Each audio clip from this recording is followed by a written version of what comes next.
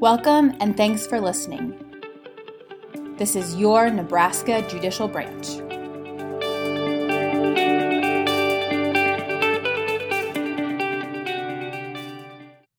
Greetings and thank you again for joining us. I am your host, Gene Cotter, and today we are joined by Michelle Chafee, the Director of the Office of Public Guardian. Michelle, thank you for joining us. Thank you. So I got to just jump right in. I am vaguely familiar with the Office of Public Guardian, but could you just start by telling us in general what is exactly the Office of Public Guardian? What do you do? The Office of Public Guardian's responsibility is to provide guardianship and conservatorship for individuals who are vulnerable adults who've been identified as incapacitated. We provide guardianship or conservatorship if there's no one else available. So we're an office of last resort in regards to that direct service. Also, the Office of Public Guardian provides education to all private and family guardians. When they're appointed by the court, they must take a class to be certified within 3 months. The Office of Public Guardian provides that. We also provide as much support as we can for private and family guardians. So if there's questions in regards to the reporting requirements or problems with benefits or questions revolving an individual's guardianship, we're there to provide supports to the private and family guardians in the state of Nebraska. At its most basic level, you talked about three things there that I'm going to ask you to clarify. You talked about guardians, you talked about conservators, and you talked about incapacitated. Could you define those three things for me, starting with what does guardianship mean? Sure. Guardian is an individual who makes decisions, who's appointed by the court as a guardian to make decisions, personal decisions for an individual who's called a ward. And those are medical decisions, places where people live, how they get benefits, those types of things. A conservator is similar, appointed by the court in regards to finance decisions. So things that have to do with an individual's money, being able to provide contracts or to be able to sign off as a payee on certain, like Social Security and Medicaid and those types of things.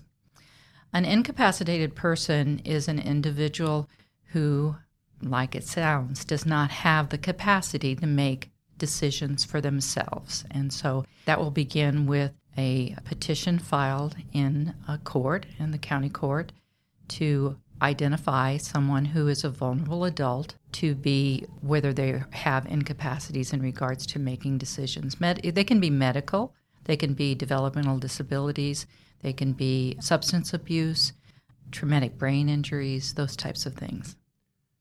When you talk about things like traumatic brain injury, you talk about substance use, once a ward, always a ward, or can you work your way away from being a ward? That's a great question, Gene. In regards to ongoing guardianship, a ward can be appointed a guardian that would be temporary or limited, or also we can always apply for changing the guardianship if someone has regained their capacity. So individuals with strokes or medical issues, diseases, illness, those types of things, we can actually have guardianship ended. And we've had a number of those. Those have been great things to have celebrate through the Office of Public Guardian when we are no longer needed.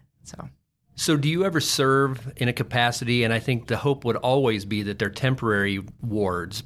Are you ever kind of in a respite situation where somebody has a guardian or a conservator, but maybe they have to leave the country for a while and you step in and act in their stead? Or is it something whereby, again, you're kind of, if you're appointed and you remain that way until the court removes jurisdiction?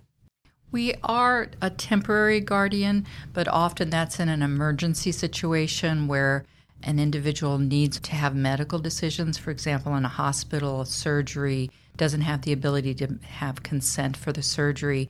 We can step in and provide the assistance that's necessary. That's really short term, 90 days, and then it has to go back to the court to see if the emergency has been taken care of. We do those types of issues, but we usually don't step in as like a substitute guardian for individuals who have private or family guardians. All right. Thank you for that clarification. And all guardians and or conservators are court appointed? That's correct. Michelle, what does a typical ward look like? I think that there's maybe a misconception out there that these are individuals that are severely or persistently mentally ill or maybe significantly incapacitated physically, but I don't think that's the case, right?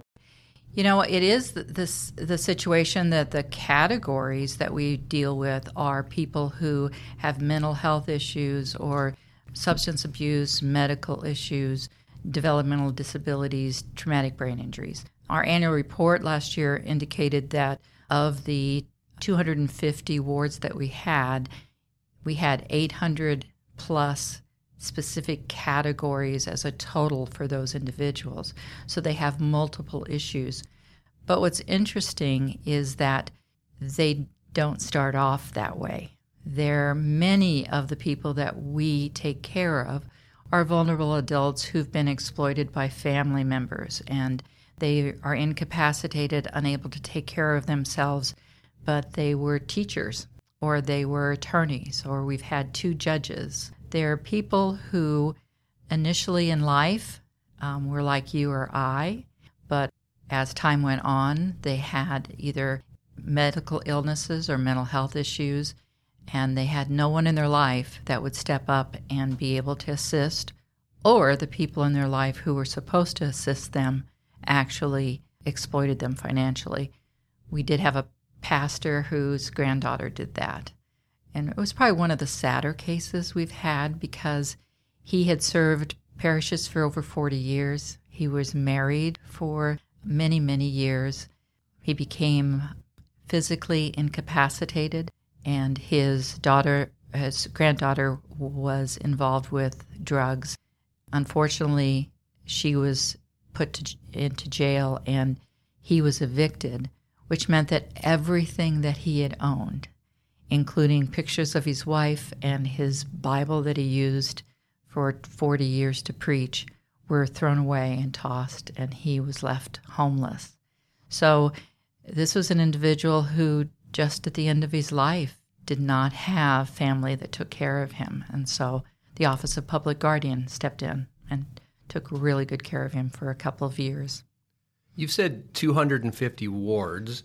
I'm assuming you don't do this all by yourself. I'm also assuming that this is a service that is available statewide in Nebraska. Talk a little bit about the Associate Public Guardians, the reach of your office, that type of stuff, if you would. Sure. We have actually only been in existence since 2015. We were one of the last agencies across the country that was a public guardian. We have currently 17 associate public guardians whom I designate, depending on what area of the state they are in, to take care of those that are appointed to the Office of Public Guardian. We've taken care of over 650 wards since we have been in existence in 2015. Currently, we're at around 250. We have had some associate public guardians who have left, and so we've had to kind of spread that out. And so we are down in our number of associate public guardians. We have 17. We have an office in Omaha, an office in Lincoln. We have individuals who work out of their homes in the rest of the state: Scottsbluff, North Platte, Hastings, Grand Island, Kearney, Norfolk are the areas that we have individuals. Tell me about the individuals themselves. This sounds like a very, very rewarding job, but a very hard job at the same time. Tell me a little bit about the makeup of a public guardian. Well, the most important aspect is that they, of course, have a passion. It's not a job. You really have to have a calling or a passion for this work. It's incredibly difficult because you not only are taking care of the individual in regards to all of their finances, all of their decision making, trying to make sure they have housing, making sure they have their benefits, making sure they have the appropriate medical care. And so they're individuals who have a desire for that and a high level integrity and a real strong work ethic. We have a number of individuals that have background in many different kinds of case management. So we have individuals who served in Medicaid for the state, or assisted living, or developmental disability service coordinators. We've had people we've had some attorneys, but recently we've had a couple of attorneys who are our legal counsels, but we don't have any attorneys that are serving as guardians right now. There's an adage that says it takes a village. This certainly seems to be it takes a village. 17 associate public guardians scattered around the state, 250. Seems like I recall seeing a recent posting on your Facebook page or your Twitter site that was looking for help, looking for some volunteers. When you're looking for volunteers, what are you looking for in particular? That's a great question. We are currently looking at, we have what's called court visitors, and court visitors are appointed by the court. They're trained by the Office of Public Guardian, and they are volunteers who examine and investigate to make sure that what's being done for the potential incapacitated person prior to the appointment, that the person does actually need a guardian, what their situation are, and provides that information back to the court. That helps us to know that we are the last resort and the least restrictive person who's nominated, trying to make sure that our resources are provided to those who are in the most need. So court visitors are trained, and they can work as many cases as they want in the area, and they're appointed by the court.